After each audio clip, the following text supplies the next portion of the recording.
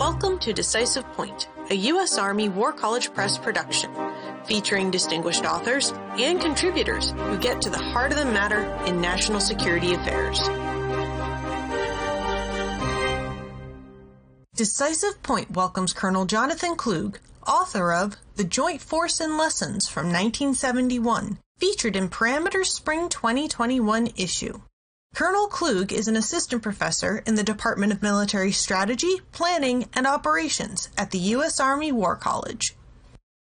First, I really need to say thank you. We so much appreciate your contribution to our anniversary edition of Parameters, and I'm just glad that you're here on the podcast with me. So getting right down to brass tacks, for our anniversary issue, you wrote a retrospective on an article that we published, and the article was by Colonel Dwayne H. Smith. Smith analyzed the 1970 Blue Ribbon Defense Panel report, which advocated for changes to the unified command structure, and he proposed his own alternatives to some of the elements. What were the key changes Colonel Smith advocated for? He supported the Blue Ribbon Defense Panel's recommendation to create a strategic command. This was a new command that would be responsible for strategic targeting and all strategic weapons, offensive and defensive. These functions had previously been split among four commands: Strategic Air Command, Continental Air Defense Command, and the Navy's fleet of ballistic missile submarines that at the time belonged to both Pacific Command and Atlantic Command. Second, Smith agreed with the Blue Ribbon Defense Panel's recommendation to create a logistics command. This command was to deal with supply, distribution, maintenance, and transportation for all combat forces. However, neither the panel nor Smith provided any detailed analysis of this logistics organization. Third, Smith had his own recommended unified command structure that was different from the one in the Blue Ribbon Defense Panel report. In his UCS, he advocated for a unified command structure that was simple on paper, consisted of four organizations: Strategic Command, Pacific Command, European Command, and Mobile Command. But creating this structure required a lot of changes. Creating Strategic Command involved the changes the Blue Ribbon Panel had outlined. But Smith's plan also included disestablishing Alaskan Command and disestablishing Southern Command. He also merged Atlantic Command with European Command, with the Atlantic Command serving as European Command's naval component, as Atlantic Command was essentially all Navy. His proposal for the formation of Mobile Command, however, was more revolutionary and more complex. This one headquarters would have to plan, prepare, and conduct non-nuclear operations that occurred anywhere outside of Pacific Command and European Command's geographical areas of responsibility. Let's just say the planners for Mobile Command would have been very busy people.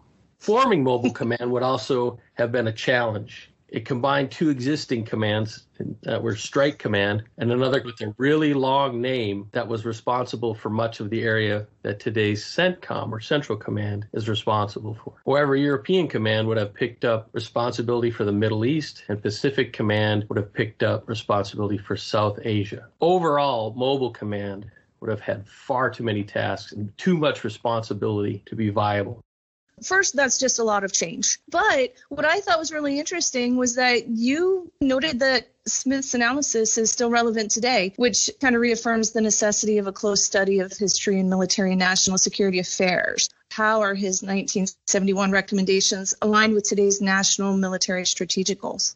First, we needed to look at the strategic goals for that time and today. So Smith's analysis of strategic goals captured the essence of long-term U.S. defense objectives. He based his efforts on four strategic goals from then Secretary of Defense Melvin Laird's military posture statement to Congress. That was March 1971.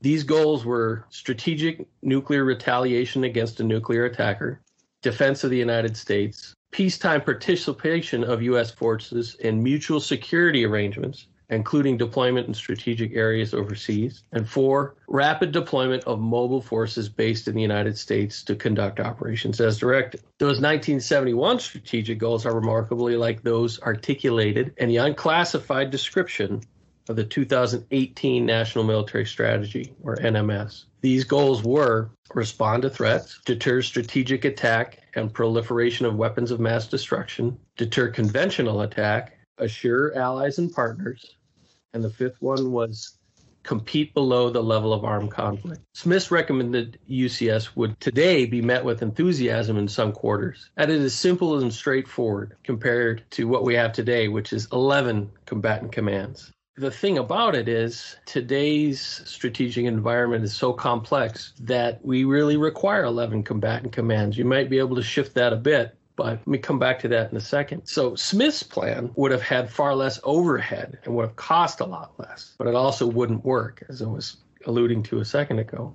For today's world, Smith would recognize Strategic Command, European Command, and Pacific Command, although, of course, with the name change to Indo-Pacific. But again, today's strategic environment and the character of warfare today require the other 8 combatant commands. So let me walk through those briefly. Transportation Command is necessary to provide the rapid global military mobility necessary. Special Operations Command mans, trains, and equips and commands a special operations community that is immense compared to 1971. Then we've got Northern Command, which defends the homeland. Southern Command's geographic area of responsibility, South America. Africa Command is responsible for most of the African continent. And Central Command is responsible for the Middle East and parts of Central Asia. As the last 2 decades have shown us, one combatant command for these areas would not have succeeded. In other words, Mobile Command could not have handled all of the geographic responsibilities that those commands I just outlined have to address.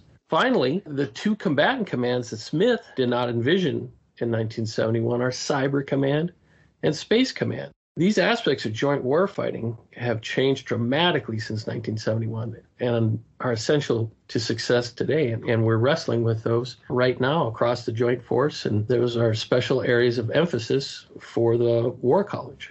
Last thing I want to mention, Smith illustrated how trying to address or change the UCS has to account for not only the challenges of the contemporary strategic environment, but it also has to balance several inherent tensions. And anytime we do an update to the UCS, we have to address these tensions. And what I'm getting at there is effectiveness versus efficiency, tension between flexibility versus a specific mission, and that, of course, brings in service viewpoints. And finally, forward deployed versus home station forces. So in other words, how many forces do we have in the Cold War, for example, in Germany or South Korea, versus how many we have at, say, Fort Bragg or Fort Hood?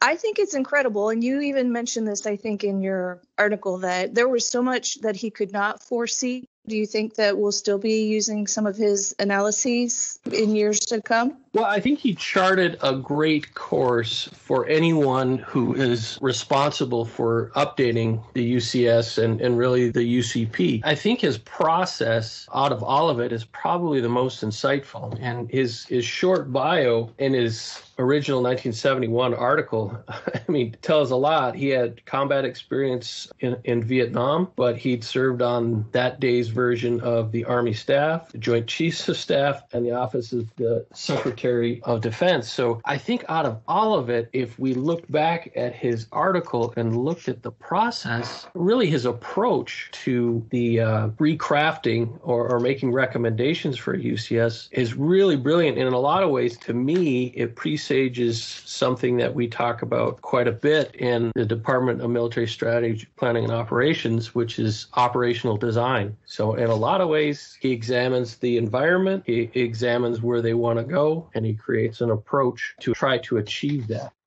Interesting. This was a very brief discussion. I know that you went into much greater detail in your article, which is, of course, in the latest issue of Parameters. Do you have any final thoughts before we wrap this up? No, I really appreciate the opportunity, Stephanie, and very much appreciate the entire editorial staff of Parameters. I'm so glad to hear that. I'll pass that along to the rest of the team.